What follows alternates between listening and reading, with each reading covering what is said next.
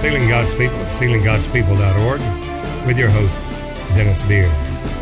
There's a few questions we'd like to get answered, and basically has to do with the eternal offices of the Spirit of God. We know there's only one Spirit. There's one body, one Spirit, one Lord, one faith, one baptism, one God, who is the Father of us all, above all, and in us all. Ephesians 4 tells us this one God, one Spirit. But there's many different offices or functions of that Spirit. The Father is the administrative office of that one Spirit. There's three that bear record in heaven: the Father, the Word, and the Holy Ghost. These three are one. They're not in a union. They are one. Heis is the Greek word for one, which means one in the very self-same Spirit. But then there's questions, and some of you have asked, and we want to clarify how these offices of the Spirit are eternal offices. It is a morpha, or a form, that is eternal. Jesus, who being in the form of God, that form, morpha, is an eternal state. It's not something that is temporary or temporal. It is eternal. Morpha. Well, Jesus, who being in the form of God, Philippians 2:6, thought it not robbery to be equal with God. Well, somebody said, well, that sounds like to be equal with God. But yet we know that God, no one's equal with God except God himself. And there's many attributes of God. And each of the attributes are attributed to as personages with a personality, a person. For example, in Proverbs 8 it says, I, wisdom, was daily his delights. Well, that's God Almighty, daily his delight, but yet God is wisdom. But he mentions each one of his attributes in a first person singular pronoun. I, wisdom, was daily his delight. I, wisdom, dwell with prudence. Prudence being another attribute of the Spirit of God. And with me is understanding. With me, God, is understanding. We see that each of the attributes of God is declared as a person. There, I, wisdom. I daily was his delight. I dwell with prudence. With me is understanding. In Proverbs 8, as he singles out these attributes being separate, standing on its own, but simply is an attribute of that one Spirit. When we say God is love, love is an attribute of God. That love, there is wisdom, but yet it's a different attribute. I can have love and love a person or a thing and yet have no wisdom whatsoever. It's a separate attribute. Same way with understanding and prudence. Peace. There, God is peace. He is the Jehovah Shalom. But he can be the God of peace, and yet there would be no wisdom. So when God said in Genesis 1:26, let us make man in our own image. Those are plural personal pronouns.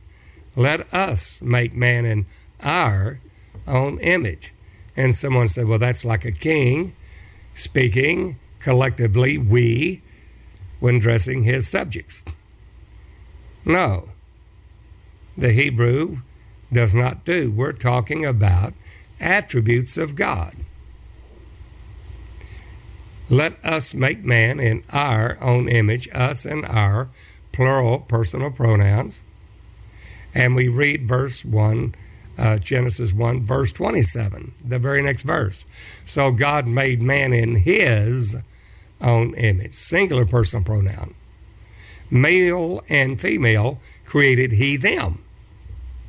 He, them, another singular personal pronoun. And we'll find that when he says Elohim, which is the Eim being a plural of Eloah, that we'll find it followed with a singular verb. God is. Well, the Lord, he is God. God is the Lord. Now, Elohim is Jehovah. But there are many attributes of that one Spirit, and each one of these offices are functions of the Spirit.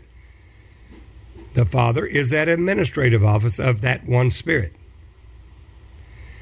There's three that bear record in heaven, the Father, the Word, and the Holy Ghost, and these three are one. We are told that that is Father, Son, and Holy Ghost, three persons in the Godhead. Following the Council of Nicaea in 325 AD in the Nicene Creed, saying there are three persons in the Godhead, which the Word of God says there's only one person. And Jesus is the express image of his singular one person. Hebrews 1, verse 1 through 3. The express image. You want to see God? He is the seen, manifest image of God. Peter said, you've seen me, you've seen the Father. The words that I speak are not mine. The Father that dwelleth in me, houses permanently in me. He's the one doing the works. Therefore, Jesus is God manifest in the flesh. 1 Timothy 3:16. But then we have some problems there if we think that these offices are persons. And we're going to see that in some scriptures in Hebrews 1, as well as 1 Corinthians 15. And hopefully we'll clear that up. Remember, there's only one Spirit that cannot be divided. One Spirit, one Lord, one faith, one baptism. One God, above all, the Father of us all and in us all. That Father's administrative office of that one Spirit of God. And what the Holy Ghost hears, he'll declare it unto you. And he'll speak of me, Jesus said. For all that the Father's given is given unto me. Well, we have various offices working there. Only one Spirit. Somebody said, well, why would God do that? Well, because no one's seen God at any time and lived. Because of his holiness. God is holy. And flesh and blood cannot inherit that kingdom of God. Can't enter into it. The flesh in that fallen state, and that depraved human nature, the fleshly desires of that flesh, cannot go before a holy God without being consumed. So therefore, no man has seen God at any time and lived. Because of his holiness. He is holy. He doesn't want to break forth upon any flesh. For God so loved the world, he gave his only begotten Son, that whosoever believeth in him shall not perish, but have everlasting life. That only begotten Son is the only begotten God. It's a monogenes theos. It's a monogenes huios. One and the same. Because the only begotten God, God begot himself a body of flesh and blood. We find that in Isaiah 43:10. Thus saith the Lord, Lord Jehovah God Almighty, and my servant whom I have chosen, that you may know and believe me and understand. I am he. God is that servant. Before me there was no God formed, neither shall be after me. See now that I, even I, am God, thy Savior, the Lord, thy Redeemer, and beside me and around me, there is no other God. So there's only one God. You believe in one God, you do well.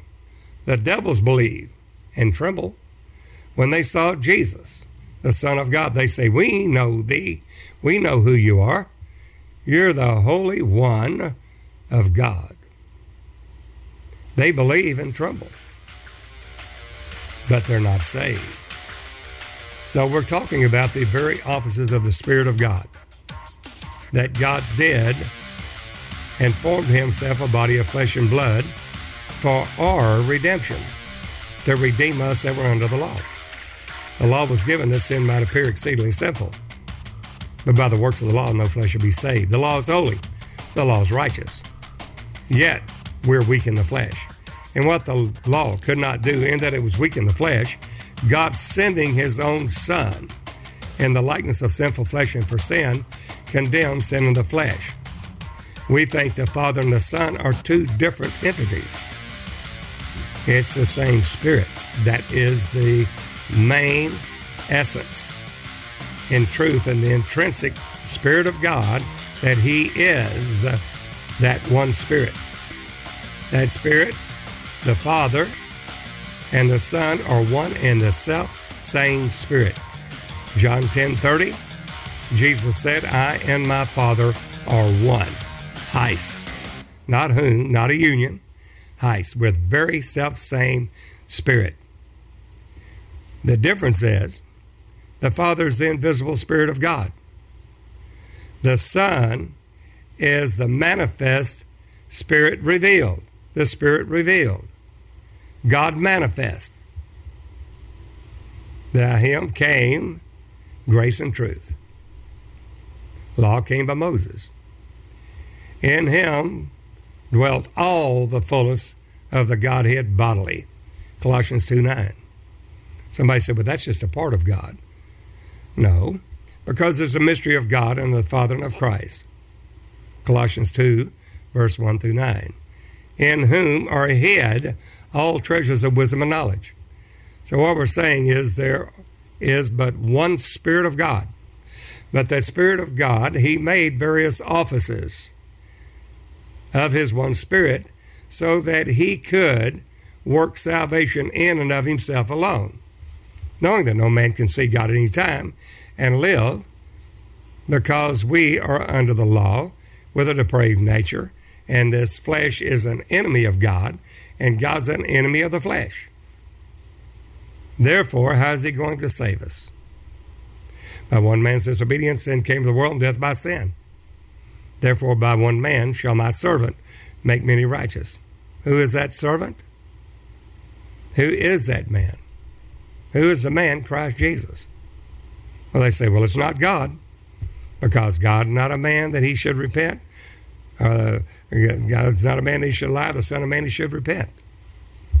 God is not a man. And they stop there. No, not a man that can lie. The Son of Man that should repent.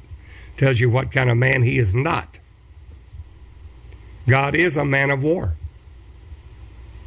And he fought those battles, as in Mount Perazim and Gibeon. The Lord will be wroth as in that valley when he fought in the day of battle. When he arises to his work, a strange work. Well, it was God himself, not an angelic host. God himself rained stones and hailstones from heaven against Adonizedek there when Joshua fought against the kings in Canaan. That was God himself. He is a man of war. That man is not a human, a man encased in a humus body, in a dirt body, but man in the supreme sense is God, the Spirit of God. We see that in John 3:13. No man hath ascended up to heaven, but he that came down from heaven, even the Son of Man, which is in heaven. Has nothing to do with flesh and blood. We see the same thing again in John 8:13. When the Pharisees came to Jesus and said, Jesus, you bear record of yourself. Your record is not true. Jesus said, though I bear record of myself, my record is true because I'm not alone. I'm one that bear record of myself, and my Father that sent me, he beareth record of me. Then he said, it's written in your law, the testimony. Now we're going to the testimony of Jesus, that spirit of prophecy. Jesus said, it is written in your law, the testimony of two men is true. I am one that beareth witness. There's one witness. I am one that beareth witness of myself. There it is in the body of flesh and blood. And my Father that sent me. He beareth witness of me. He is that other man. He is that spirit. He is that man. Then the Pharisees asked, where is your Father? Not realizing that the Father is the invisible Spirit of God, the administrative office of the Spirit that leads and guides in all things, the sovereignty and providence of God in all things. They didn't know it. They said, Pharisees said to Jesus, where is your Father? John 8. Jesus said, if you had known me, you should have known my Father also. You're from beneath, I'm from above. You're of this world, I'm not of this world. Moreover, Jesus spake these words in the treasury. No man laid hands on him because his hour was not yet come. And Jesus said, I go my way, and whither I go, you cannot come. They said, whither will he go? Will he kill himself? Because he said, whither I go, you cannot come. Certainly he's going to kill himself. Notice that Jesus said, except you believe, John 8:24, that I am he, the Father, you shall die in your sins. This they understood not, that he spake to them of the Father. They don't understand it today. There is no Trinity. No Trinity will be sealed. No binary, two-ness, Father and a Son being different, will be sealed. No oneness that believes the man Jesus is not God, but he's sitting on the right hand of God, and God is still in the man, reconciling the world unto himself. No, God was in Christ in the days of his flesh, reconciling the world unto himself. But the oneness doctrine states that sometimes he spake as a man, other times he spake as God, and the God-man, which is a Chalcedonian definition in 451 of the God-man, which is also dividing the Spirit of God, that the man is not God and therefore is heresy. The only true Jesus is that he has always been God. He always will be God. He's not an eternal Son. He is the eternal Father. We find that in Isaiah 9:6. In Isaiah 9:5, unto us a child is born, unto us a son is given, and the government shall rest upon his shoulder. Not shoulders, plural, but shoulder. That government is the cross. That cross rests upon Jesus' shoulder. And his name shall be called Wonderful, full of wonder, only used of deity, God himself. Counselor, the mighty God, not the mighty Son of God, the mighty God, the everlasting Father. Notice, not the everlasting Son, the everlasting Father, Prince of Peace. Who is this everlasting Father? The child that is born, the son that is given. The one with the government rests upon his shoulder, Jesus Christ. That arm, trust not in the arm of flesh, God prepared himself a body of flesh and blood. It was his own body. He didn't call it Father. That's the Son, for the Son is the Father revealed. But there's a way that seemeth right unto a man, but the end thereof are the ways of death. We think the Father and the Son are two different persons. Then we have now split the Spirit of God. To understand the Son of God is the Father revealed. But there's a time where it says in the days of his flesh. That's the Christ. Now we have to understand Christ, which is every office of the Spirit is Christ. Christ is all. He is the Father. He is the Word. He is the Holy Ghost. He is the Son of God. He is the Son of Man. We find that in Matthew 16, when Jesus asked his disciples, "Who do men say that I, the Son of Man, am?" Well, some say you're John the Baptist. Some say you're Isaiah, Jeremiah, one of the other prophets. Then Jesus said, "But who do you say that I am?" Who do you say I am? That I am is present, past, and future. The same yesterday, today, and forever. That is, I was who I always was. I am who I will always am right now. And I will be all that I will be forever. Now, I am that. I am past, present, and future. And that is what he asked his disciples. Who do you say? Jesus' own disciples. Who do you say that I am? Peter said, "Thou art the Christ, the Son of the living God." Christ? This is the Christ. This is the Messiah. This is HaMashiach. This is the Christ that should come into the world, which is God with us, Emmanuel. Who is this Christ? It's born in the city of David, Christ the Lord Jehovah God Almighty, Emmanuel, God with us.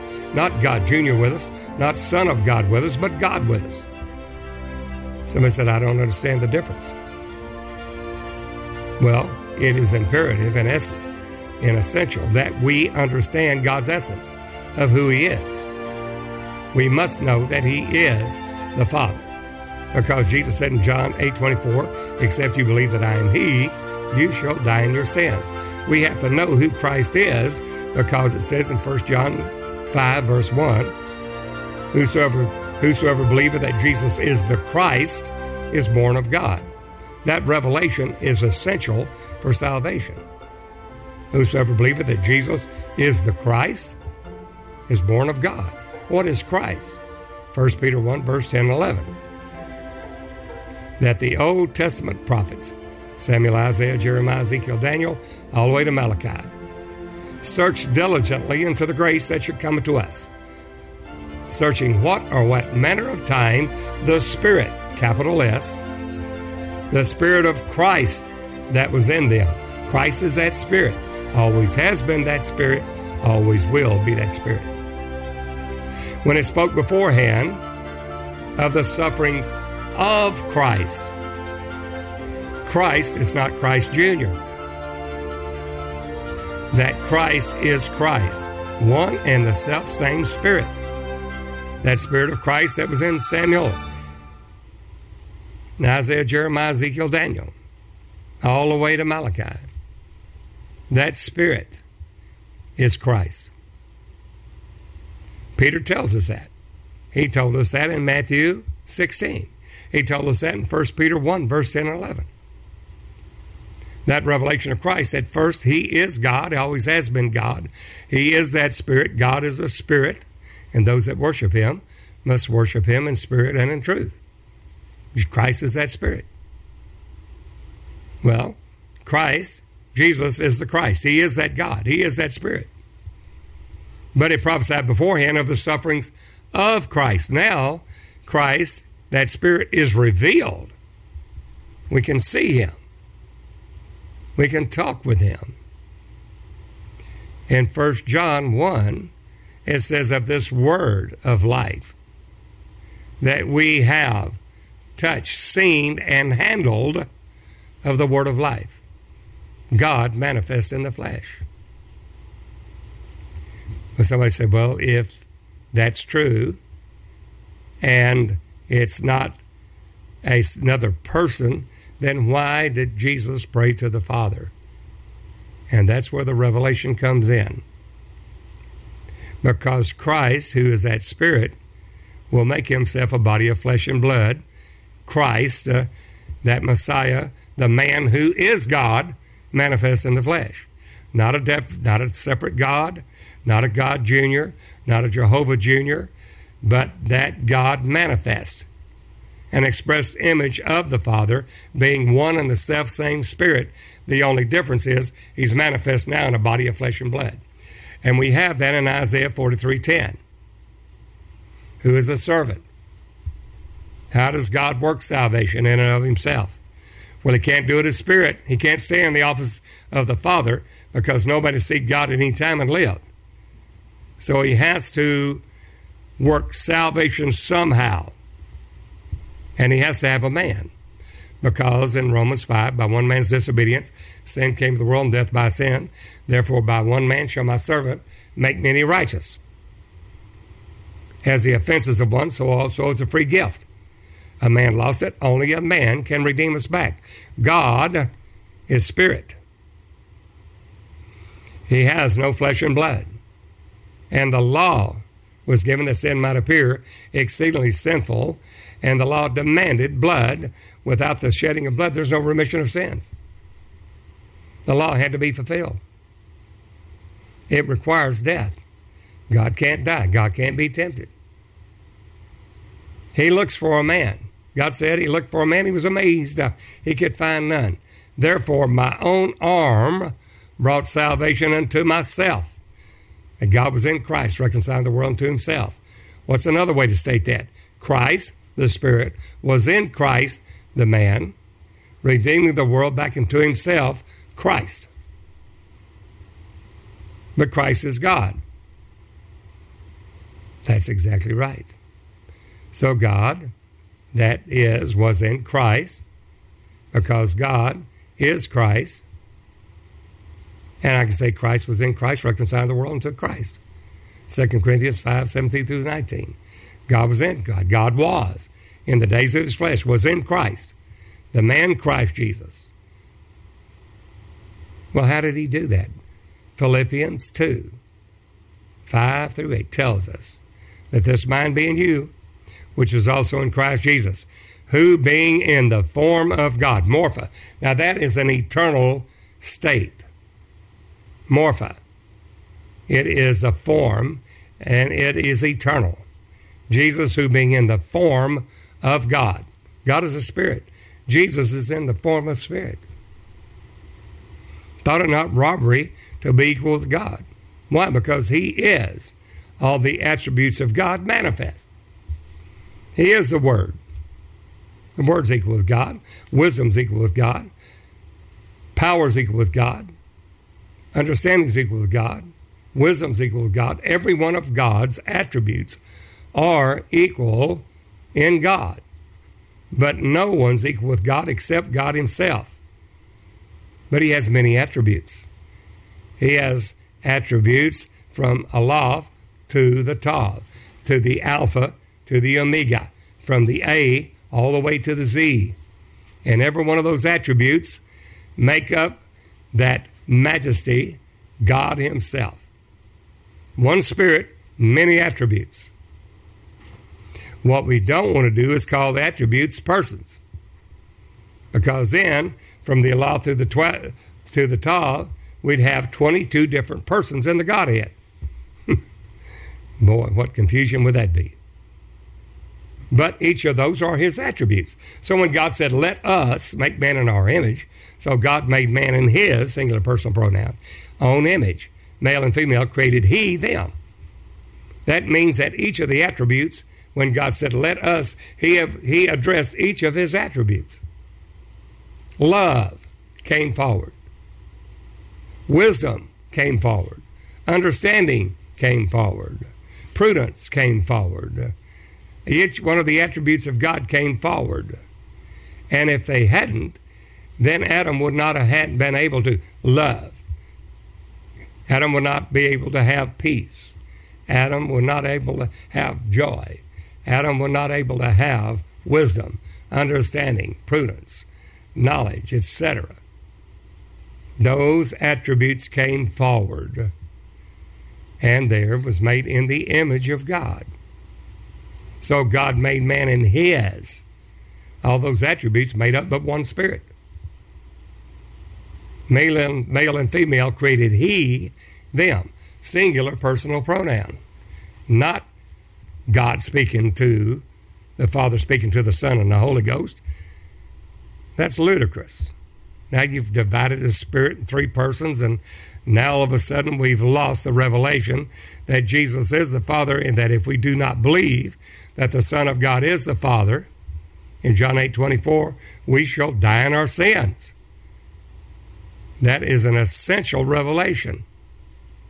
Except you believe that I am He, the Father of glory, you shall die in your sins. Whosoever believeth that Jesus is the Christ, the Spirit, who was manifest in flesh, is born of God. 1 John 5:1. He is that Spirit. He's the Lord. Every knee will bow and every tongue confess that Jesus Christ is the Lord. The Lord is that Spirit. Everyone will confess that Jesus Christ is that Spirit. The Lord is that Spirit, and where the Spirit of the Lord is, there's liberty. Every knee will bow and every tongue confess that Jesus Christ is the Lord, to the glory of the Father, not to the glory of the Son. He went to the glory of the Father, glorified for the Father's own self. Why? Because he had to become a man. He had to have a man made in under the law. Well, that's going to require God putting a self-imposed limitation, making himself of no glory. And that's the only way that he can be made in the likeness of sinful flesh and for sin. It's his word that will be made flesh. Isaiah 43:10 tells us how. Isaiah 53:1 says, to whom hath the arm of the Lord been revealed? Where's that flesh? God's own flesh, blood, body. Isaiah 43:10 says, thus saith the Lord Jehovah, God Almighty, capital L, capital O, capital R, capital D. That's the Lord Jehovah, God Almighty, the Spirit of God, and my servant whom I've chosen. Sounds like two. But you may know and believe me and understand. Believe God. Don't believe what seems right to a man. Believe God. That you may know, believe me, and understand that I am He. The Lord is that servant. And He tells you, before me there was no God formed, neither shall be after me. How did God form Himself a body of flesh and blood? Why? Not for Him, but for us. In the fullness of time, God sent forth His Son. How? Galatians 4 verse 4 tells us how. Made of a woman. Not Spirit, Father speaking to Spirit Junior. Go down and die for the sin of the world. It's not in there. Why? Because it doesn't exist. Well, then how did God send forth His Son? He sent forth His Word. God said. And the Word was made flesh. In the fullness of time, God sent forth His Son, made of a woman. How did that happen? Well, Gabriel came down and said, Hail thou greatly favored of God, to Mary. Said, you're going to bear a son, little S-O-N. He shall be called the Son of the Highest, capital S-O-N. She said, how can this be, seeing that I know not a man? You see, a woman only has X chromosomes. She can only yield a female. The male here, there, however, has an X and Y chromosome. If the male, there in that formation of that egg in a fetus, the male furnishes a Y chromosome, it will be a male child. The male literally constitutes or gives the gender of the child whether it's going to be male or female, by the chromosome X or Y. If the male gives a Y chromosome, it'll be a male. An X chromosome, it'll be a female. The female only has an XX chromosome. Well, the question now is, she didn't know a man, it's a virgin birth. Then where does the Y chromosome come from? And that is that which is born of Mary, is of, that conceived in her, is of the Holy Ghost. That conception is of the Holy Ghost. For the Most High shall overshadow thee. Not natural sex, but the Word. The Word has to be in agreement. When we agree with that Word and we believe it, automatically that Word takes effect in our life. All things are possible to him that believe. Mary said unto there, how can this thing be? I know not a man. She didn't doubt a 14-year-old handmaid in Israel. How can this thing be? I know not a man. He said, the Most High will overshadow you. And you will bring forth a son, little S-O-N. There's a child. And he shall be called the Son of the Highest, capital S-O-N. And he will save his people from their sins.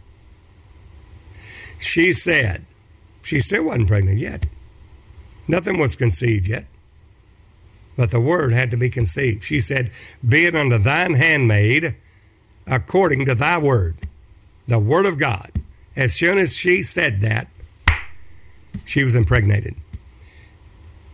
And she was with child. That is of the Holy Ghost. Where did the Y chromosome come from? From God. Was it a body of flesh and blood under the law? Yes. Just like you and just like me. We find that in Hebrews 2, for as much then as the children are partakers of flesh and blood, he, God himself also, likewise took part of the same. That in all things he, God, was made like unto his brethren. Hebrews 4:15 says Jesus was tempted in all points like as we are, yet without sin. Now, how can he be tempted? God can't be tempted. Well, now he can, because he has a body of flesh and blood that is him, himself. God manifest in the flesh. What are we going to call this? The Son of God. He is the everlasting Father, Isaiah 9:6 revealed. That's a mystery of godliness. 1 Timothy 3:16, God was manifest in the flesh. Not the Son of God. God was manifest in the flesh. Justified in the Spirit. Seen of angels. Preaching to the Gentiles. That seen of his right. Received up into glory. 1 Timothy 3:16. Who was? God was. That is God manifest in the flesh, not Son of God manifest in the flesh, because the Son of God will come into being with two components. Number one, the Spirit of God without measure. Number two, in a body of flesh and blood. There's your two components. The Son of God is the Father revealed, the image of the invisible God, the express image of his singular person. Now, as we get into that office, the Son of God is the redemption office of that same Spirit, the Father revealed. Jesus said, you've seen me, you've seen the Father. The words that I speak are not mine. The Father that dwelleth in me, houses permanently in me, he's the one doing the works. And if I, with the finger of God, cast out devils, know the kingdom of God's come down to you. Believe me for the work's sake. What? Heal the sick, cleanse the leper, raise the dead, cast out devils, open blind eyes, loose the dumb tongue, lame walk, captive went free. Blessed he whomsoever is not offended in me, Jesus said. It's the Father doing the work. Jesus said, I can of my own self do nothing. I'm an ordinary flesh and blood, just like you, made under the law. That is exactly Galatians 4, verse 4. God sent forth his Son, how? Made of a woman, overshadowed by the Most High, of the Holy Ghost, made in under the law, not above it. and Adam after the fall. That is an eternal office, Son of God. But the Son of God will have a humiliation. God humiliated, making himself of no reputation, empty and out of glory, made void his glory, put a self-imposed limitation upon himself, not to work his spirit, made himself of no reputation. That spirit made himself of no reputation. And he took upon him, that same spirit, the form of a servant. Who is that servant? God said, I am that servant. Isaiah 4:3-10. Thus saith the Lord, Jehovah God Almighty, and my servant whom I've chosen. That servant is the revealed God. He is God manifest in that flesh. That you may know, believe me, and understand. Understand that revelation of Christ.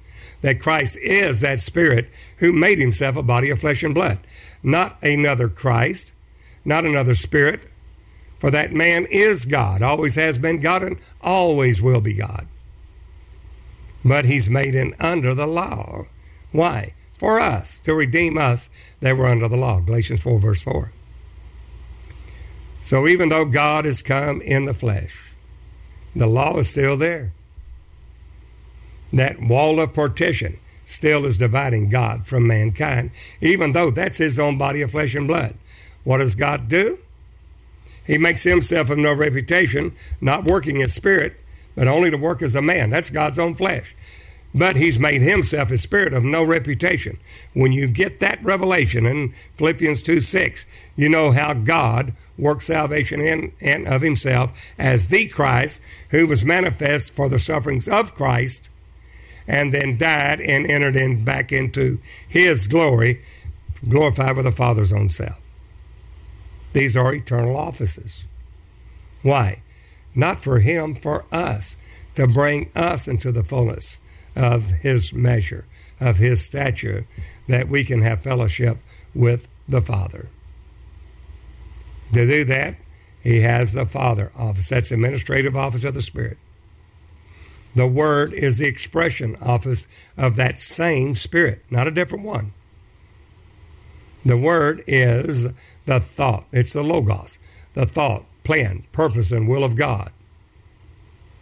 That thought, plan, purpose, and will of God is not only his thought, his purpose, it's his will, it's his plan. And it's only through that Word that we can understand these things by faith. And that Word, in the beginning was the Word was with God, the Word was God. The same was in the beginning with God. All things were made by him. By him, yes. Colossians 1:26-27, all things were made by Jesus Christ, for him and for his good pleasure. My goodness. That is Christ. All things made by him. And it says so in the beginning, the Word was with God, the Word was God. The same was in the beginning with God. All things were made by him, for him and for his good pleasure. And without him was not anything made that was made. In him was life, and the life was the light of men. That Word was with God, was God, is God, always has been God. But that's his Logos, thought, plan, purpose, and will. What's the Word? The Word is the Spirit and spoken, word and action, dynamic. And God said, let there be light. And God said, there, separate the day from the night. And God said, and he created. And it was good. Every time God said, that was the Word creating. In the beginning, God created the heaven and the earth. How? By his Word. He spoke it, and there it is, in existence.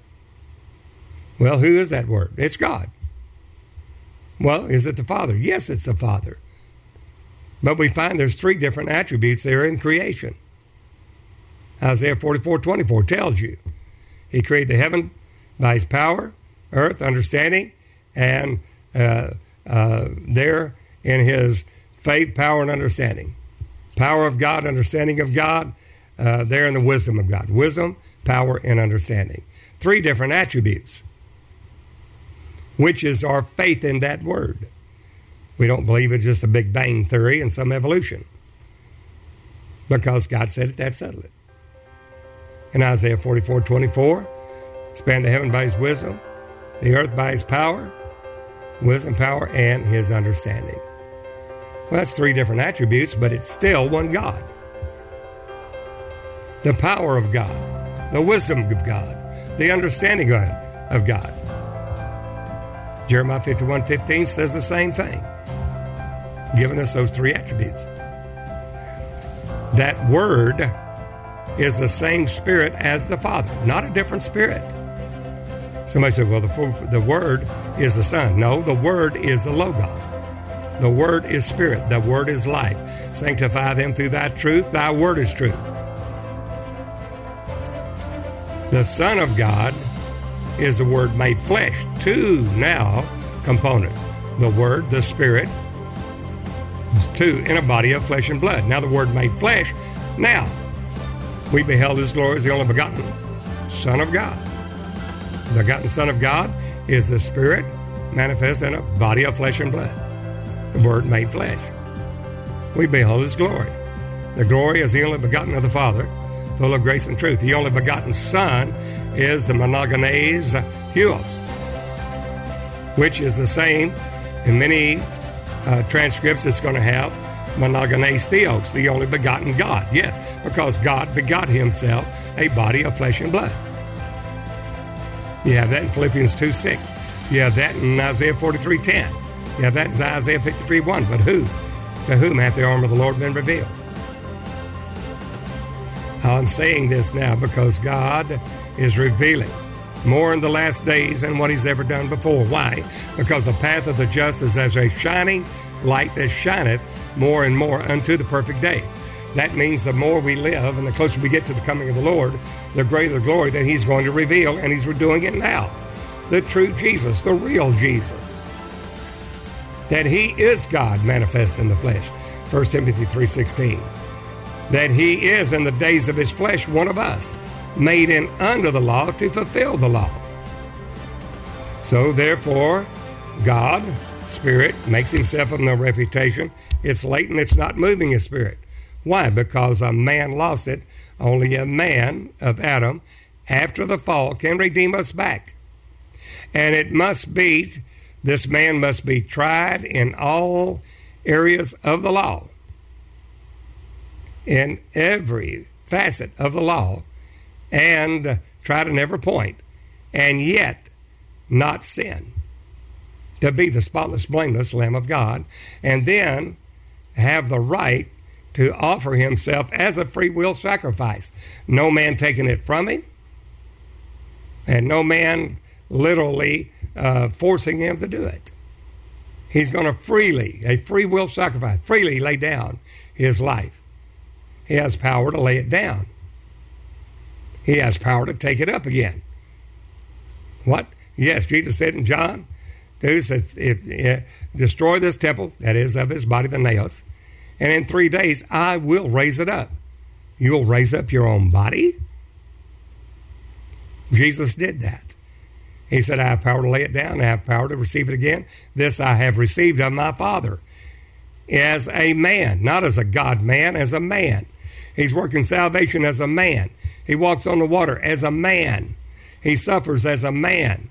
Why? Because the Spirit has made itself of no reputation, emptied out of glory, made void, a self-imposed limitation that the law, that's that middle wall of partition, is parting God from all mankind.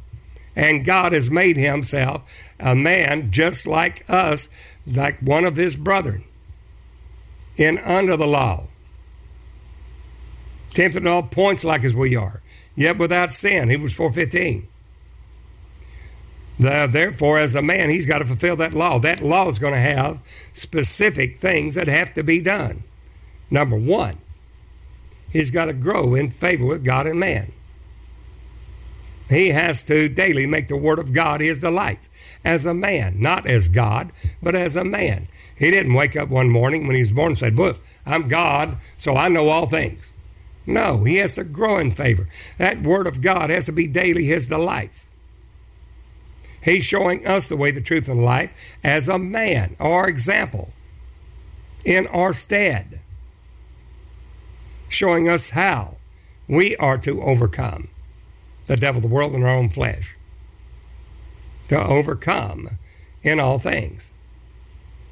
There, Jesus, the law states that a high priest cannot take his office until age 30, Numbers 4.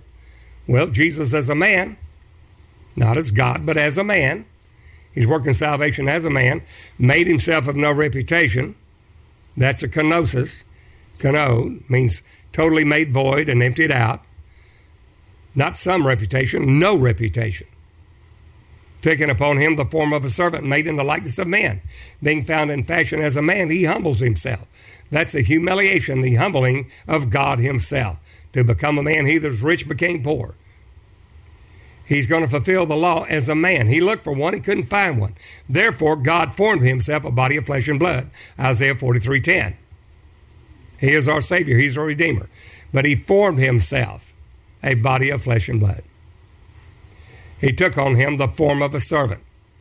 But that servant is only going to work as a man, not as a God-man, as a man. And there, he's not cease and desist from being God. It's a self-imposed limitation. As long as he does not work as spirit, if he works spirit, then he cannot fulfill that law. Because it said, be ye perfect even as your Father in heaven is perfect. And Jesus is tempted at all points like as we are, yet without sin. He can't expect you and I to be perfect if he's working as God. He's working as a man through the Spirit of God, just like we are working now through that Spirit. Those that have the Holy Ghost, the Spirit of God, Christ in you, the hope of glory. He's showing us the way, the truth, and life. Right there, Jesus has the Spirit of God without measure when he's born from the womb. Yet it's inactive. It's latent. Why? Because he's fulfilling the law as a man, making himself, God himself, of no reputation. Philippians 2:6. So he's fulfilling the law as a man. That law says a high priest doesn't take his office until age 30. Jesus can't begin his ministry as our high priest until age 30, after the order of Melchizedek. Numbers 4 states that. Well, at age 30, about the time of 30, he goes down to be baptized of John in Jordan. And John says, Jesus said to John the Baptist, baptize me. He said, I have need to be baptized of you. Whose shoe latches I'm not worthy, so I stoop down and unloose. Jesus said, suffer to be so to fulfill all righteousness. At this time, the Spirit of God is latent. He's kept working as our high priest. He's healing nobody. He's beginning his ministry at age 30 to fulfill his own law as a man of flesh and blood under that law. Galatians 4, verse 4. Then, the high priest in the natural Levitical priesthood would do three things for his son to take over the high priesthood. Number one, he would anoint him with oil. Number two, lay hands on him. Number three, would speak over him. Thou art a high priest in my stead. The high priest, because of death, would leave, and now the high priest's duties would go to his son. But Jesus will be made a priest after the order of Melchizedek. It's going to be a change in priesthood. Not of the tribe of Levi, but of the tribe of Judah, which nothing was said according to the priesthood. Paul tells us in the book of Hebrews. And our Lord sprang out of Judah, of whom nothing of the priesthood was spoken. There, three things had to be done. Number one is going to be a transfer of the Levitical priesthood of Aaron unto that of Jesus after the order of Melchizedek, after the Son of God. Well, he's fulfilling the law. He can't take the priesthood until age 30, but he has to be there, the baptized of John in Jordan. He has to literally take that office at age 30 of the high priest, transferring, and he has to have a Levitical priesthood do it. So here comes John the Baptist of the course of his father Zechariah, of the course of Abijah, of the Aaronic priesthood under Levi. And he baptizes Jesus. Number one, he lays hands on him. Number two, puts him under the water. Number three, he does not speak over him. A voice comes from heaven. and said, "This is my beloved Son." Straightway Jesus comes up out of the water. A dove descends from heaven, and goes and lands on Jesus in the Holy Ghost in the form of a dove. That means that latent spirit has just come now, where now it's going to be working in Jesus.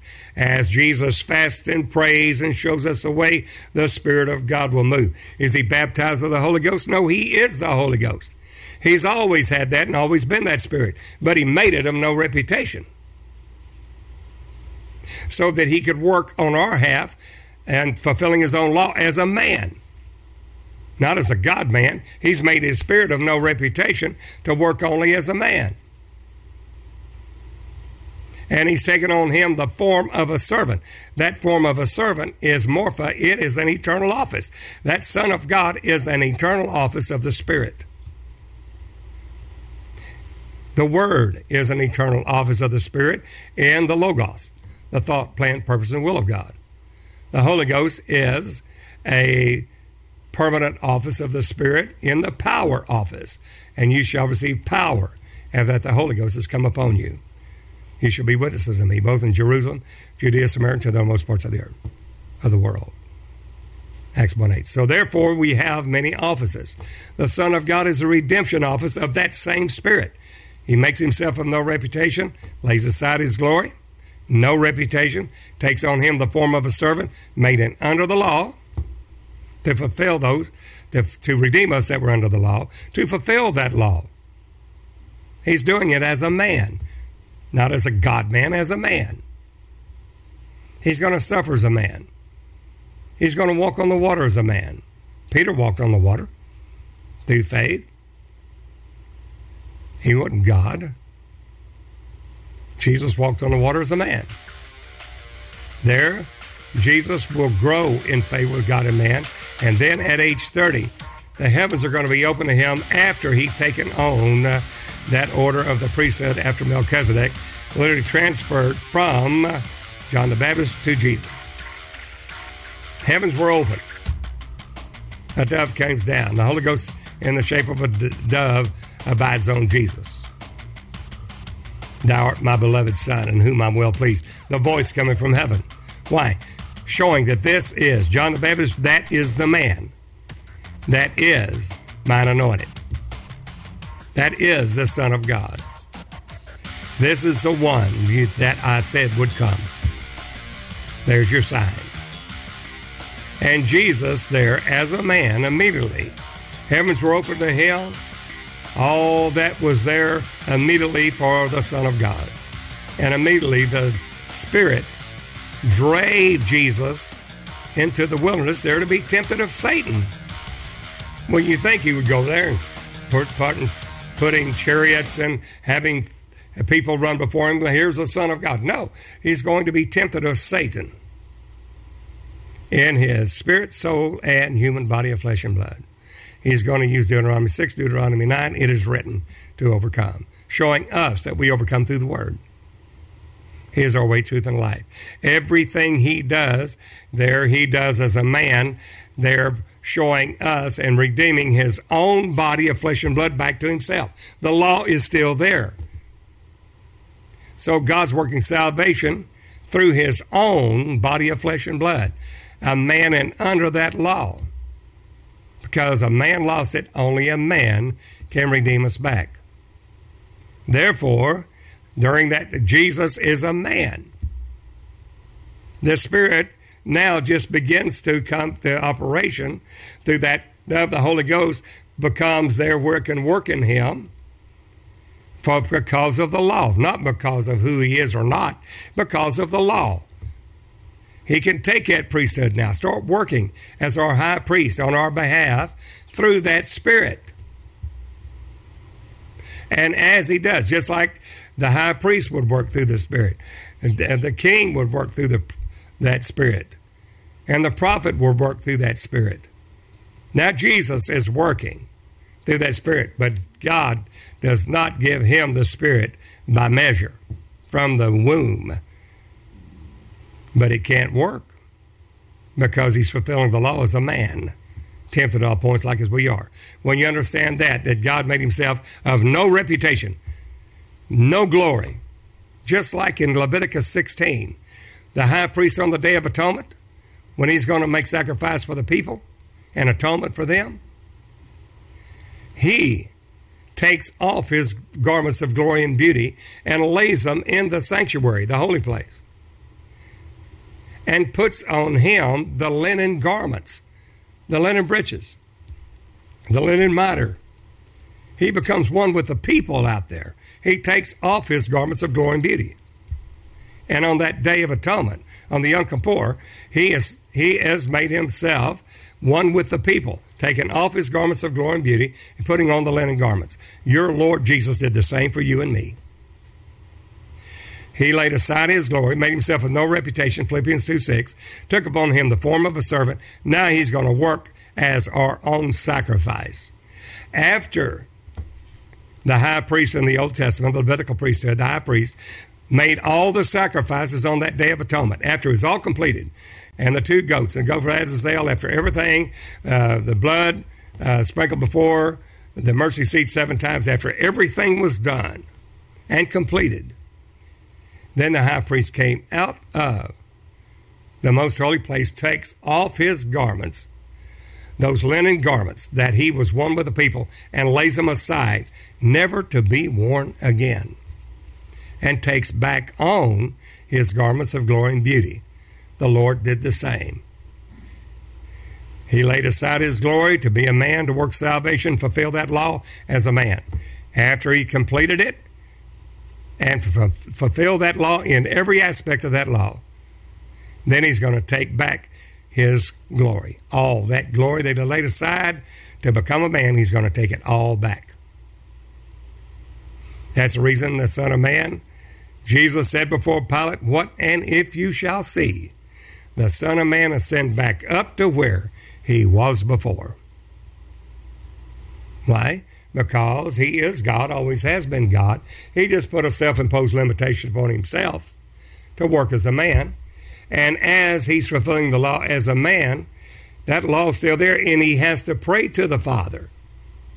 That middle wall of partition, the law is still there. So the Son of God, in our stead, a man under the law, fulfilling the law as a man, taking his ministry at age 30, because the law states that the high priest takes his office at age 30, and Jesus, as that man, our high priest, must obey that law.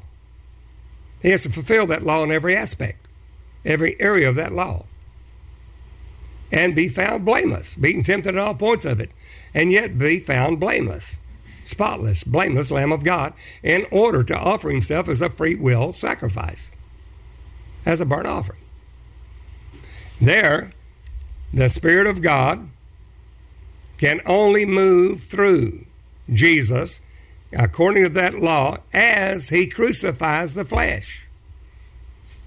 And the more that Jesus learned obedience through the things which he suffered, making the captain of our salvation perfect through sufferings, shows us the way that we must do it also. Whosoever seek to save his life will lose it. Whosoever will lose it for the gospel's sake, the same shall find it. Jesus is fulfilling the law as a man. The law is still there. It's a middle wall of partition, parting God from all mankind. Even though God is manifest in that flesh, but he's made himself of no reputation. And only when that man fasts and prays and suffers and to crucify the flesh does that Spirit come able and manifest itself through the flesh. There, Jesus, the wall of partition is still there. That law of those ordinances is still there. Jesus has to pray to the Father. He's in our stead. Father, glorify thou me. The Father says, I've glorified you.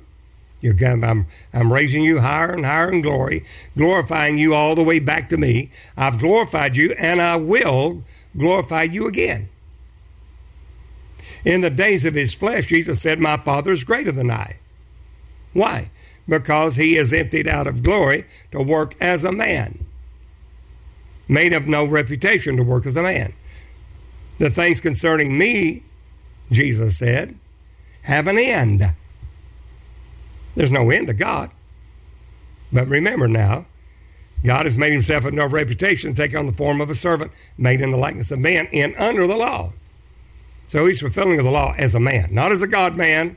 That's a lie. As a man. He's glorifying his own human back to himself. When you see that, now you've got the revelation of Christ. As you have been taught Christ, stand steadfast in him. As you have received Christ. What the devil fights against is that in lieu of Christ giving you something else, a second person of the Godhead. God didn't do it. He's not the Father. He didn't do it. The Son did it, who came down. No, the Father did it in the days of his flesh. God himself. Jesus said, you've seen me, you've seen the Father. That's the reason why. Jesus, watch him as he's glorifying his own human back to himself. He'll say, Father, glorify thou me. I have glorified you, I'll glorify you again. He's fulfilling the law as a man. The more he fulfills the law, the more he suffers in the flesh, the more the Spirit of God will manifest itself through the man Christ Jesus, the Son of God, the Father revealed, showing us the way, the truth, and the life. When Jesus has fulfilled that law in every aspect, in every area of the law, then he goes to the Garden of Gethsemane. Even in his miracles that he does, it's all progressive. That takes a couple of hours to go through. He starts off with the marriage of Cana of Galilee, and he turns the water into wine. Each miracle is a redemption miracle, showing us the way, the truth, and the life. There, when Jesus even raising the dead, when we have Jairus' daughter, she's been dead a couple of hours. Jairus there seeks for Jesus to raise his daughter from the dead. Jesus takes his ones up there, those ones that were mourning, and puts them out and says, daughter, I say unto thee, arise. He raises Jairus' daughter from the dead. Been dead a couple of hours. Now notice the glory goes higher. He sees a funeral procession. And as that procession is coming by, he sees a widow and has compassion on the widow because she has lost her only son, is dead. He has compassion on her. He stops the funeral procession, goes over to the bier, to the coffin, and says, son, I say unto thee, arise, and presents him alive to his mother. Been dead a couple of days. Now, from a couple of hours to a couple of days. Now, he goes to Lazarus. Been dead 4 days. By this time, he stinketh. See how it progresses. Every miracle is progressing greater and greater in glory. Lazarus been dead 4 days. Lazarus, come forth and raise from the dead. Take the bond clothing off of him, the grave clothes, and set him free. There, Jesus has fulfilled all the law. He's worked the works of God. With the devil, with the finger of God, he's cast out the devils. The kingdom of God's come nigh unto there is manifest in the earth. Jesus has not sinned in his human spirit, rational soul, or his human body. Perfect, spotless, blameless Lamb of God. He's going to Gethsemane to pray. John 17, O Holy Father, glorify thou me, the man Christ Jesus, with the glory, with that same glory that I had with you before. Notice in John 17:5, Jesus says, O Holy Father, glorify thou me with thine own self. In other words, the law's still there. He's got to fulfill that law by the shedding of his blood to break down that middle wall of partition. That wall's still there. Even though he has fulfilled that law in every aspect, he still has not shed his blood, his holy, righteous, blameless blood. He says, O Holy Father, glorify thou me with thine own self, with the glory I had with you before the world was. All that glory that I made myself of no reputation, I want all that glory back of the Father's own self. Not the Son, the Father's own self. The Son is the Father revealed in this body of flesh. But he wants all the glory back. He put it off to be a man. Now he wants it all back to the fullness of the glory of the Father. Jesus is dying on the cross. And as he dies, he said, Father, into thy hands I commend my spirit, a human spirit. He gave up the ghost. That spirit of the man went to the Father, into thy hands I commend my spirit. Gave up the ghost. There Jesus died. There, that veil, that is to say his flesh, Hebrews 10, rent from top to bottom. 30 foot high, 3 foot wide in Herod's temple. It rent from top to bottom. Very important about this law that Ephesians tells us. Ephesians 2, also Colossians, tells us that Jesus took the ordinances of this law that separate God from man, separated them. There, that wall, that middle wall of partition, that was contrary to all mankind. We couldn't fulfill that law. That law in that we were weak in the flesh. We could not perfect and be that perfect, spotless, blameless. Because what the law could not do, and that it was weak in the flesh. We had to have the Son of God to fulfill that law in the flesh. There as a man he died. That man died. As he died, he took the ordinances of that law and nailed it, it says, Ephesians, Paul tells us, nailed that ordinances of that law to his cross that were contrary to us, and broke down that middle wall of partition. Thereby of the twain, God and all mankind, making one new man. Who is that new man? Not a new spirit, a new man. What's that glory of that man? Glorified with the Father's own self, but to what glory? In Matthew 28:18, Jesus comes out of the tomb, being declared to be the Son of God through the Spirit by the resurrection from the dead, that he is the spotless, blameless Lamb of God. He is the Son of God, declared by the resurrection from the dead, Romans 1:3. And he says, coming out of the tomb, resurrected body, he said, all power is given unto me in heaven and in earth. That didn't leave the Father powerless. He's glorified with the Father's own self. All that the Father's given, he's glorified Jesus with his own self. That's the reason why in John 16 he said, now, before you ask the Father in my name, and I'll give it you. Now he said, the time is coming when you will ask in my name. He said it in the days of his flesh. The time is coming that you will ask in my name, and I'll say not that I'll pray the Father for you. Because now I'm with one of you, I'm having to pray the Father for you. But then you ask in my name, and I'll say not I'll pray the Father for you. Why? Because God has glorified me with all heavenly glory, with his own self. He's glorified me with his own self. That God has glorified him. Therefore, we ask in the name of Jesus. I don't say, Father, in the name of Jesus. I put him back before the cross. Because Jesus said the time is coming when you'll ask me, and I say, not I'll pray the Father for you. Not going to be the intercessor is not a man sitting up at the right hand of God. Well, who is the intercessor? Romans 8:23-26 tells you, no man knows how he ought to pray, but the Spirit itself maketh intercession for us with groanings that cannot be uttered. The Spirit itself. Why? Because the man, Christ Jesus, is glorified with the Father's own self, and now how he glorified Jesus with the Holy Ghost. And is sent. It's a promise of the Father, which saith he, you've heard of me, it sent forth the Spirit of his Son. Galatians 4 verse 6. The Lord is that Spirit.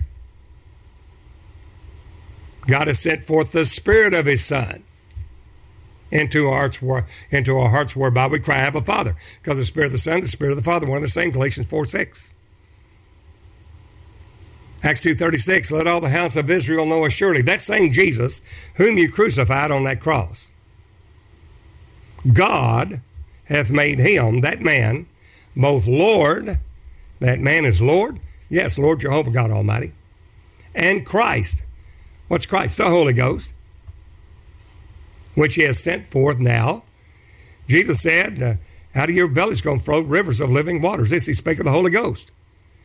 Was not yet given. Why? Because Jesus was not yet glorified. That man has to be glorified as our Savior, then send forth His Spirit, the Holy Ghost. While Jesus was in the world, He was one of us and made it under the law. He told the disciples, I'll pray the Father send you another comforter. Why? Because the law is still there. He's got to pray to the Father.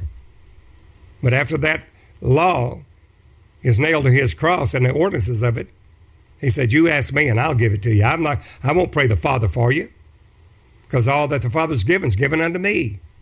John 16. Therefore I said, you'd ask me. Just say the name of Jesus. All heaven and earth bows prostrate at the name Jesus.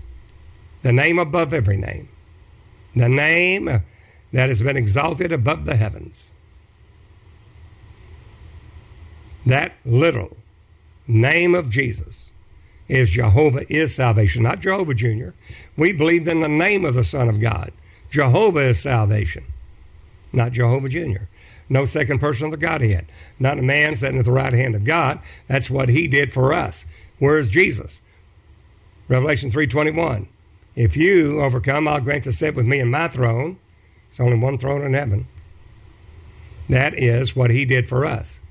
Even as I overcame. Where did you go, Jesus? Even as I overcame and am set. S-E-T. I've always been God.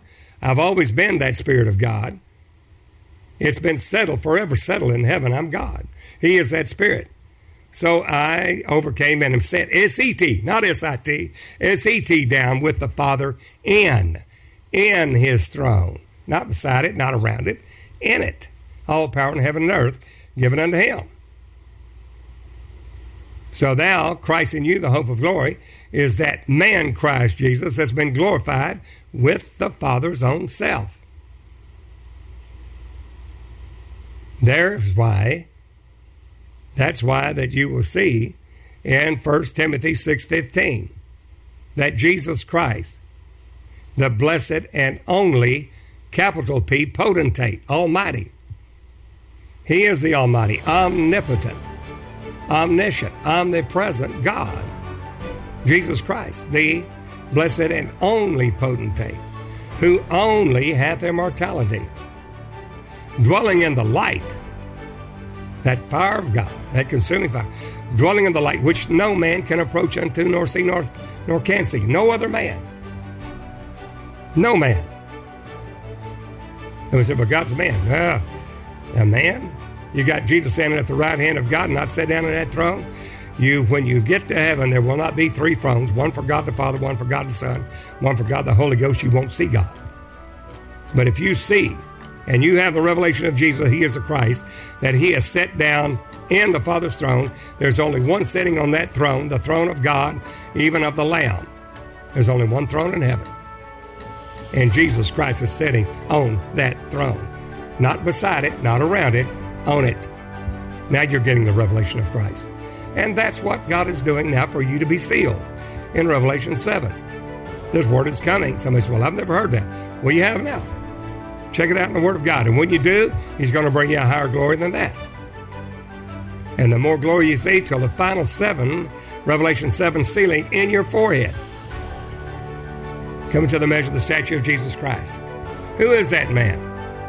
Well, that first man, Adam, look at 1 Corinthians 15:45. The first man, Adam, was made a living soul. Well, who's that second Adam? That second man that was made under the law. Who is he? Well, he fulfilled the law. He took the ordinances of that law that were contrary to us. He nailed it to His cross. He broke down that wall a partition, and he sat down with the Father in the throne. You won't see the Father? Look at Jesus. He is the Father of glory. You're saying the Son is the Father? I'm saying the Son is the Father revealed. Yes, it is.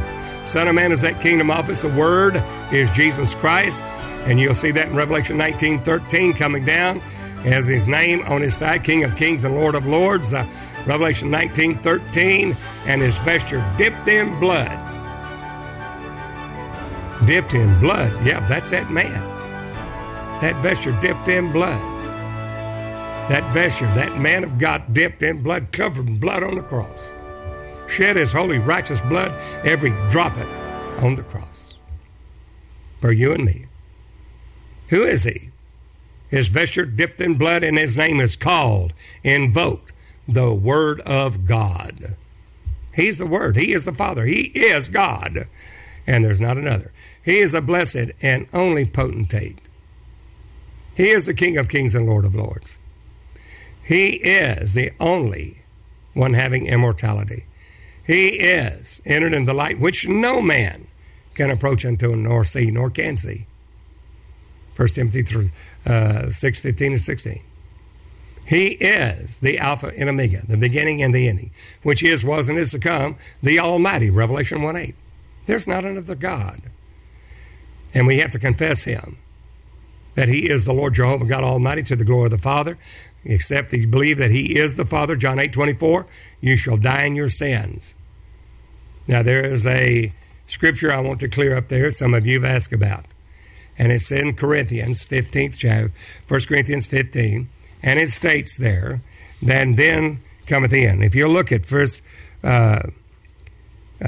Corinthians 15, and it talks about then cometh the end, and every man in his own order. And look at verse, if you will, verse 24. Now remember, the offices of the Spirit are eternal. They're always there, not for God, but for us, so that we can go higher in glory, so that he can get us to the highest glory possible. And after the millennial, there'll be no temple. There will be no temple there that we have to still grow. We're going to see him face to face. Be no need of a temple there. The Lord God and the Lamb are the light, and there'll be no need of a temple. That's after the millennial. But look at verse 24, 1 Corinthians 15, verse 24. Then cometh the end, when he shall have delivered up the kingdom to God, even the Father. Well, somebody said, well, if he's delivering up the kingdom to God, then is he God? This is the Son of Man office, which is the kingdom office, which you and I are in. He is the head. We are the body of the Christ. He's delivering us up to the highest level of authority in the highest literal administrative office of the Spirit, the Father. So we can have the Father's name written on our forehead. So we can go higher in glory. We can't right now. We see the Father right now. If we have any sin in our life, we're going to die because he's holy. Then cometh the end, when he, the Son of Man, that is everybody in the body of Christ that has come unto perfection, when he shall deliver up the kingdom which you have suffered for. See, the charity of every one of you aboundeth one toward another, and your faith groweth exceedingly, and all your persecution and tribulation that you have endured, which is the manifest token of the righteous judgment of God, that you might be accounted worthy of this kingdom, the kingdom of God, for which you also suffer. He's coming to that end, the end of the age, not the end of time, the end of the age, the eon. And then when he does, he delivereth the kingdom to God, even the Father. That's the Son of Man delivering up to the Father, when he shall have put down all rule and all authority and power. The kingdoms of this world becoming the kingdoms of our Lord and of his Christ, his whole body. For he must reign, who? Jesus Christ, in that reign there in the earth right now. We're made to sit together in heavenly places in Christ Jesus. And he must reign till he hath put all enemies, all things, all enemies, under his feet. Well, he's the head. We are the body of Christ. Heaven's my throne. The earth is my footstool. We are the feet generation. Under his feet, that's where the wicked will be ashes under the righteous feet in the day of the Lord. That's the day of the Lord, not anything before then. That's your Malachi, day of the Lord, that shall come and burn as an oven. And the wicked will be ashes under the righteous feet when the Son of righteousness shall arise with healing in his wings. Then the wicked will be ashes and under the righteous feet. That is what's happening here until all things are put under his feet. Now we go through a millennial, and the last enemy that will be destroyed after the millennial will be death. And he says, the last enemy that shall be destroyed is death. So therefore, in the millennium will still, the millennial kingdom, 1,000-year reign with kings and priests reigning in the earth as a body of Christ. There will still be a temple there in Ezekiel's temple. It will not be under the law again, but it'll be under the kingdom age, the kingdom of God. Some of us will be rulers over 5 cities, some over 10. Some will be Zadok, will be priest, and will minister unto the Lord God in the temple. Sons of Zadok, righteous. This is the end. That is an eternal office. So we go on and read after the millennial. See, we're going higher and higher in glory. And it says, for he hath put all things under his feet. God did. Under his own feet of his own body of flesh. And now delivered all that he has saved to himself. God was in Christ, reconciling the world unto himself. Then he said, but when he saith all things are put under him, that's that Son of God, Son of Man office. That Son of Man office will always be subservient to the Father because that's us. We will never be God. We'll be sons and daughters of God, but we will not be God. He is. But the Son of God is. He is the Father of glory. He is the Word. He is the Holy Ghost. He is God. He is the omnipotent, omniscient, omnipresent God Almighty. But we're not. And that's the reason why, because we're in that Son office. That Son office will still be subject to the Father who hath put all things under him. That's an eternal office. That's not another person. Those are eternal offices, not for him, but for our sake, to get us to the highest glory possible. And he said, but when he saith all things are put under him, that is the Son, it is manifest that he, the Father, is accepted, which did put all things under him, the Son, because we're in that Son. Bone of his bone, flesh of his flesh. Bone of his bone, flesh of his flesh. He's got us to the highest glory if we have overcome and come into his image, into his likeness. And we have come to the measure of the stature of the fullness of Christ, then we have come to that point, delivering us up to God, even the Father. And when all things are subdued unto him, and remember that eternal office, then shall the Son, that's all of us, in him, himself shall be subject unto him that put all things under him. Why? What's the whole reason for it all? That God may be all, through all, and in us all. He's doing this so we can get to the highest level of glory. Not him, he's always been God. But to get us there. And it's only in him, by him, and through Christ, through his work, that we are there to begin with. All life is in him, by him, and through. No man cometh to the Father but by him. And that's what that verse is. There's another one you ask about in Hebrews. And in Hebrews it talks about, to the Son he saith, thy throne, O God. Well, they said, if the Father is speaking to the Son, therefore God, even thy God, how can God be thy God? Well, one is the invisible Spirit. The other is the Spirit made visible. The Lord said unto my Lord. Well, there's only one Lord there. Therefore God, even thy God, hath anointed thee with the oil of gladness above thy fellows. Well, the Lord said unto my Lord. But there's only one Lord. We know that. One body, one Spirit, one Lord. Well, it sounds like there's two Lords. Therefore God, even thy God. Sounds like there's two. Therefore the Lord said unto my Lord. And Jesus asked that question in Matthew 22:42. They'd ask him, Pharisees trying to trip him up, is it lawful to pay tribute to Caesar or not? Then the Sadducees, all seven had a wife, whose wife shall she be therefore on the resurrection. And then Jesus said, I have a question for you. Matthew 22:42. What think you of Christ? Do you have the revelation of Christ? What think you of Christ? Christ is a spirit.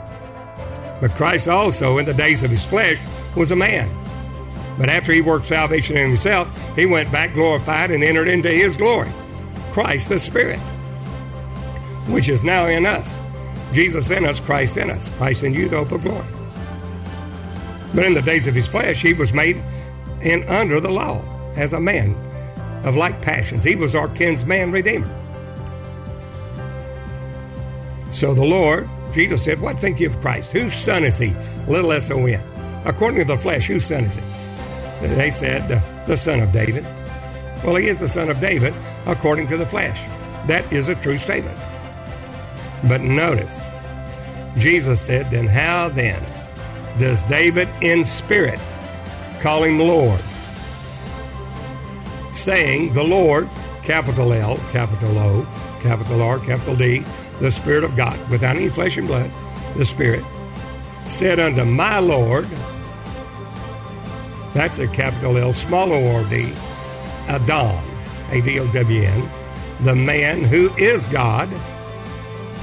But when he's speaking to him, he said, the Lord said unto my Lord, sit thou at my right hand until I make thine enemies thy footstool. He said, if David in spirit calls him Lord, Jehovah God Almighty, the man who is God, how is he then his son? How is he just a flesh and blood man? And they couldn't answer Jesus. Neither durst any man ask Jesus any more questions. You have to be able to answer that question. There's only one Lord. Well, how can there be two? The Lord said unto my Lord, because the Lord is that Spirit invisible, God Almighty, the Father of glory, the Word, the Holy Ghost. Said unto my Lord is the Lord made flesh. God made flesh. And in the days of his flesh, he's in a humiliated state. And he has to pray to the Father. He has to work salvation as a man under the law.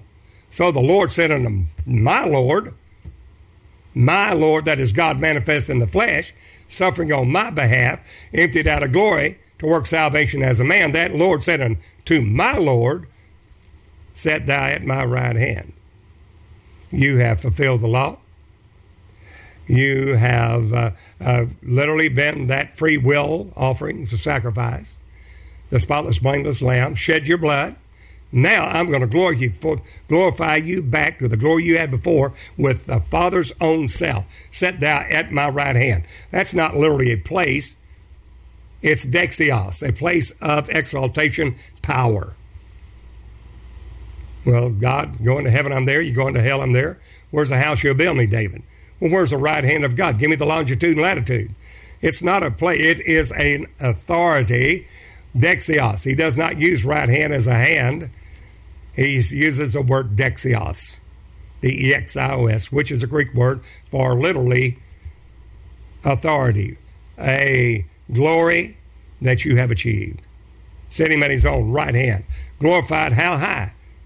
How low did he go? He was one of us, made under the law. How high did he go? The Father's own self. Not Father Junior, the Father's own self. Now we're getting Christ. Now the Father, that Spirit that's in us, even the one God above, the Father of all, who's above all and in us all. The Father's in us all? Yes. There's only one Spirit. The Spirit of the Son, whereby we cry, Abba Father. Galatians 4:6. There's only one Spirit. Who is that? The Lord. Lord Jehovah God Almighty. The Lord is that Spirit. 2 Corinthians 3:17. Where the Spirit of the Lord is, there is liberty. Well, he says there in Hebrews, same thing. Therefore, and you say, just they have begotten thee.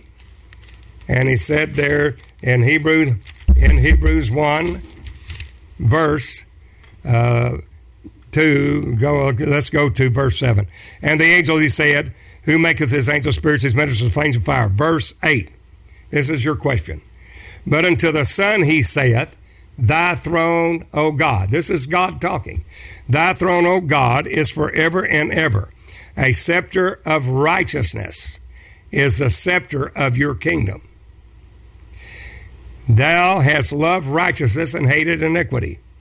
Therefore God, even thy God, why would he say that? Why would the Lord say unto my Lord? Because it speaks of God in his humiliation, dying for you in his own body of flesh and blood, then going back to his former glory, glorified with the Father's own self. All that the Father's given unto me. Therefore, you ask the name Jesus, not Father in the name of Jesus. You ask in my name, and I say not, I'll pray the Father for you. For all that the Father's given is given unto me. Therefore, I said, you would ask in my name. John 16.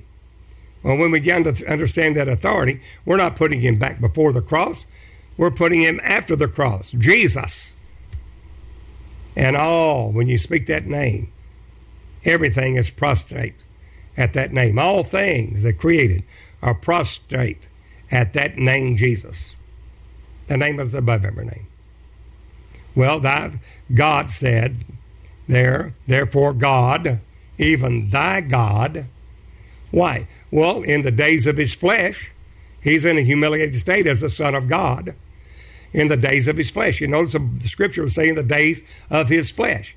Well, why? That's when it's humiliation. Therefore, God, even thy God. Why? Well, God at that point has made himself a body of flesh and blood, and that man is subject to pain, temptations, sufferings, shedding of blood. And that point, that therefore the Lord said unto my Lord. That's my Lord. That God that made himself a body of flesh and blood to die for me. I couldn't get to the Lord Jehovah God Almighty except that he died for me. Couldn't get to the Father.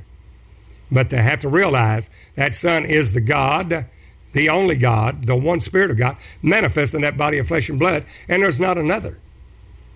That God formed himself a body of flesh and blood, Isaiah 43:10. And when you've got that, you're getting the revelation of Christ. You're getting the true Christ, not the Antichrist that comes against it and said, oh no, God's got many persons. He's not the Father. The Son's not the Father. He's not the everlasting Father. Now you have breached Christ. And when you do that, friend, Jesus said, except you believe that I am he, the Father, you shall die in your sins. Who is a liar but he that denieth that Jesus is the Christ? 1 John 2:22. He is Antichrist. What?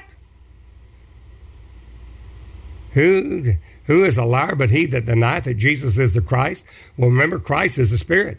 Christ is God. Christ is the Father.